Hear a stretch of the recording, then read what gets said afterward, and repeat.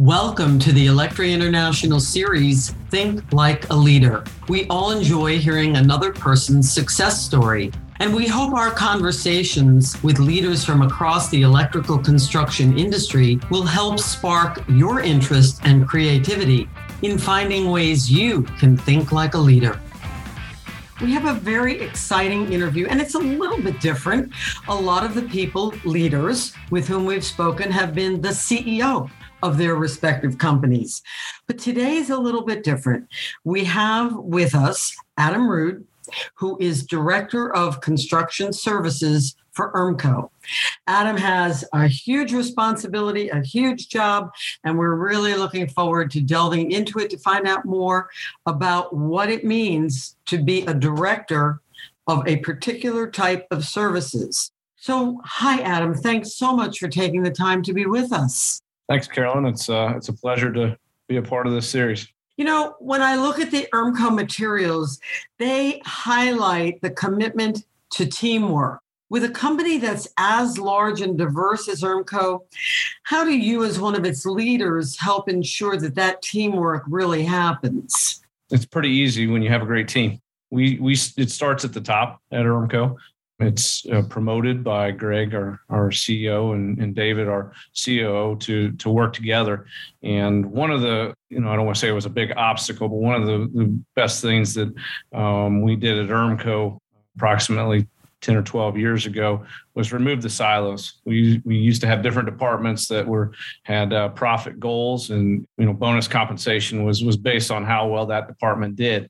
The leaders at the organization decided that it was best to blow up those silos and say, well, we are one ERMCO. We are going to do well together, or we're going to face our challenges together. And by doing that, it knocked down all the walls. There was no more, well, I'm going to do this because it benefits my team, and I may not help this team because it doesn't benefit me. Everything that we do at ERMCO to benefit the organization benefits everyone. It makes it pretty easy to help the other divisions, give leads, try to help them with what they need to accomplish because it benefits everyone. The department that I manage has different teams within the department, so they can't do their job without working in a team. So construction services, I'm sure, includes things like BIM and prefab planning as being some of the key elements to your team's efforts. Since ERMCO talks a lot about the fact that it serves clients and customers throughout the country, what steps do you as a company leader have to take to coordinate the effort to provide leadership and produce a quality product no matter where the client might be based? Right. Well, it starts at the beginning with a lot of pre-planning, bringing the individuals on board that are making the decisions, the day-to-day decisions, talking through best practices. What we do at ERMCO may not be what we're doing with what some of our partners are doing where they are. And it's having an open mind and understanding that our way may not always be the best way. And it may not be what's best for the project. But by bringing all of these individuals together and pre-planning and discussing things ahead of time and, frankly, being open with how we do things allows us to come to a conclusion on how to best attack that particular project or that particular task on that project. Well, are there certain new trends in construction that keep coming up that are outstanding? And if there are these new trends, how do you prepare your staff members to be ready to implement the best of the best? There's always new trends. And that's what I enjoy about construction and in my particular position is it's our responsibility to identify those trends and take advantage of them, right? 15 years ago, we were drawing lines on paper to try to be more efficient and productive on the job site. And now we have 3D models that we're able to take to the field and integrate into how they view the job before they build it. We can pull that information out of those models and take it to fabrication. So we're constantly evolving. And in order to continue those trends, I have to empower the people in our department to seek out the next best thing. It's not just what I find that is best. It's really, a big responsibility of theirs is to identify what other groups and teams are doing, and then trying to bring them into what we do. Kind of the next, in our opinion, big push or big trend is multi-trade prefabrication. We've been prefabricating for a long time, but it's been mostly for just our components, and then we bring them to the job site and install them independent of the mechanical and plumbing trades. Now we're seeing a great opportunity to work with those other MEP trades to fabricate together and install together. And it's really leading to the industrialization of construction. And that's the next big thing. And we want to be at the front of that. We want to be, as Greg Gossett says, on the bleeding edge of that opportunity. So, that's one of the things that we're looking at right now. But, I can't do it all. I can't go and find all the ideas. And that's why it's extremely important as a leader to find the right people and hire the right people that are hungry for what's next. Well, let's talk about that for a minute. Where do you find the right talent for your construction services team? What are some of the things that you're really looking for that you say, this person doesn't have a lot of in the field experience, and I mean in the field of construction services, but I think they've got the potential. How do you define the potential?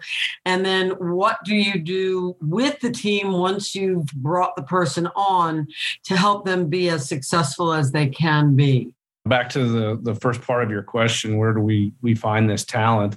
And the answer is a lot of different places. We work very closely with the student chapters at Purdue University, Ball State University, to try to identify their top graduating individuals. We do a lot of internships where we try to get to know those individuals ahead of time, try to recruit them to ERMCO when they get out. A good percentage of our construction services department are IBEW electricians that have been journeymen and foremen for us. They show a lot of initiative, a lot of drive, and we bring them into the office, and they help complement maybe, I don't want to say the lack of knowledge, but not having that knowledge of the individuals coming from right out of college. Those IBEW electricians can help them with the means and the methods portion of it. And then on the other side of things, the college graduates can help on the software side of things. Obviously, we use Revit and Navisworks. We're putting together, total station files, those types of things, where an IBEW electrician may not have that background, but the recent graduate does. So they complement each other very well. I try to build the teams to where we have a good mix of both backgrounds. It accelerates the education and the learning on both sides of the coin. Now, you have been involved with Electri International for quite a while, and you are the current chair of the Talent Initiative Committee. What, in your opinion, are some of Electri's strengths, and how can those strengths be translated into making a stronger, better workforce? Well, I think the strengths are obviously the people and the experience that is there with those individuals. I believe that the teamwork that everyone brings to the meetings is going to or does bring a cohesiveness that can identify the workforce issues that we have and provide solutions. I think working with professors and the third-party research organizations that we do can bring solutions to the table. None of us are as strong as all of us. And I think that's what Electri provides. It brings a lot of different perspectives and levels of background to the table. Together, we can solve a lot of problems. ERMCO takes great pride in the fact that it is now an employee-owned company, 100% employee-owned. Is it different being a leader of an employee-owned company? Or is it just the same with just different faces and maybe a couple of different rules? Well, I mean, I would say it's easier to lead an employee-owned company. We were very fortunate before we became employee-owned. The Gossett family really always treated this organization like the employees' organization.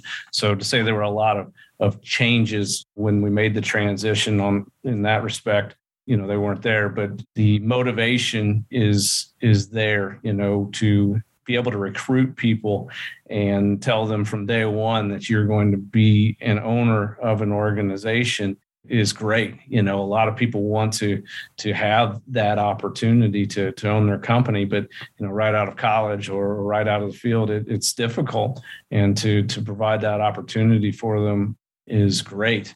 Everybody understands that every dollar that we save or every dollar that we gain through efficiency and productivity and innovation, a piece of that dollar goes into their retirement and their pocket. So it's very motivating to individuals to constantly be cautious of how we're doing things and where we're spending our money. Do you think it's fair to say that Electri International, because it depends entirely on the leaders who come together to work for the good of the industry, do you think it's fair to compare that to an employee-owned firm, because you are at the same time looking for solutions for the industry to make it stronger with the best use of investment dollars, in the same way that your employees are looking to make the company as good as it can possibly be for their benefit? Yeah, I believe that's a great comparison. So when you think about Electri, what would you like to see it doing over the next 5 years? Are there certain things that you'd say, Carolyn, they've done a lot, and now I really think they better be looking at? Well, I think that possibly the manner in which we deliver our research and getting it out to the individual companies. I believe that there are certain things that require maybe more urgent turnaround time, topics that come up. While a lot of thoughts put into it to develop the proposal and then presenting it to the organization, if we can speed up that turnaround time, would greatly benefit organizations sooner. If we can somehow open up or broaden Electri to involve more individuals at the organization that are members, we might be able to pull in, a lot more information, a lot more opinions and ideas. So you'd like to see some of the people who are working in the BIM world or the planning and pre-planning, and now you're talking about multi-trade planning. You'd like to see some of them being given the opportunity to either be on a task force or come to a meeting and share their ideas, so that it's not just only the top leaders from a company. Exactly. Okay. And I think you hit the nail on the head with having task force independent of the large meeting, where those individuals could be working on a continual basis, right, to further our industry. What advice would you offer to our audience about being a leader, things you've learned? I've been fortunate to have a lot of good mentors in my career, to work for a lot of great leaders. The one thing that I would say that's extremely important to being a good leader is to lead by example, to not have expectations of your team that you're not willing to perform or do yourself, not being afraid to get your hands dirty, taking responsibility for failures if they happen. No one's perfect. Failures happen, and taking responsibility quickly and being truthful about the situation teaches your team that they can do the same, that you're open and that they can approach you with issues and you can work through them together. Is there anything about your work or your leadership that I haven't asked, but that you want to make sure our audience knows? Anything you want to add to our conversation now, or anything you want to ask me? One of my great mentors always had a saying or a statement, and we say it a lot here at ERMCO, that if you have a problem and you don't tell me, then you have a problem. If you have a problem and you tell me, then we have a problem. That's the way I like to lead. I like to have an open door policy. I like for my team members to know and understand that they can come to me with whatever they have, and we're going to find a solution together, that they're not out on an island, nothing in our world, our industry was built by one individual, and we'll work together to get it done.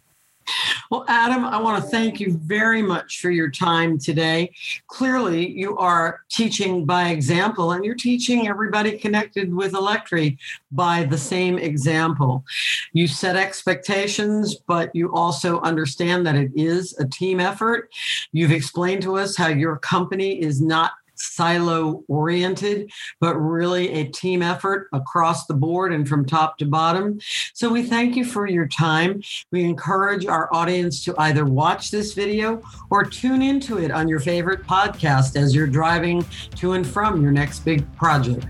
Thank you for joining us for today's Think Like a Leader conversation. You can access every interview in this series on our website, electri.org, or you can subscribe on your favorite podcast app. This is a remarkable look inside the electrical construction industry, and it's yours for the listening.